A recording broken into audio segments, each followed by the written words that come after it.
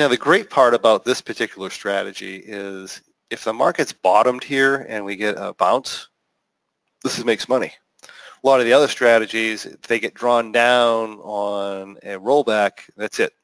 Trade's over. But this here, in other words, you won't make money on a hard reversal.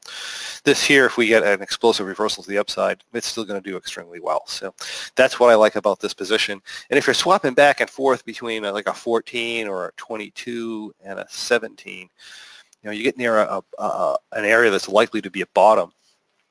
It wouldn't be a bad idea if you were in a 22 to convert this over into a 17 when the market seems to be bottoming out. I mean, it just puts you in higher probability. You never know for sure if you're right, but definitely it gives you a higher probability of making really good money on the reversal.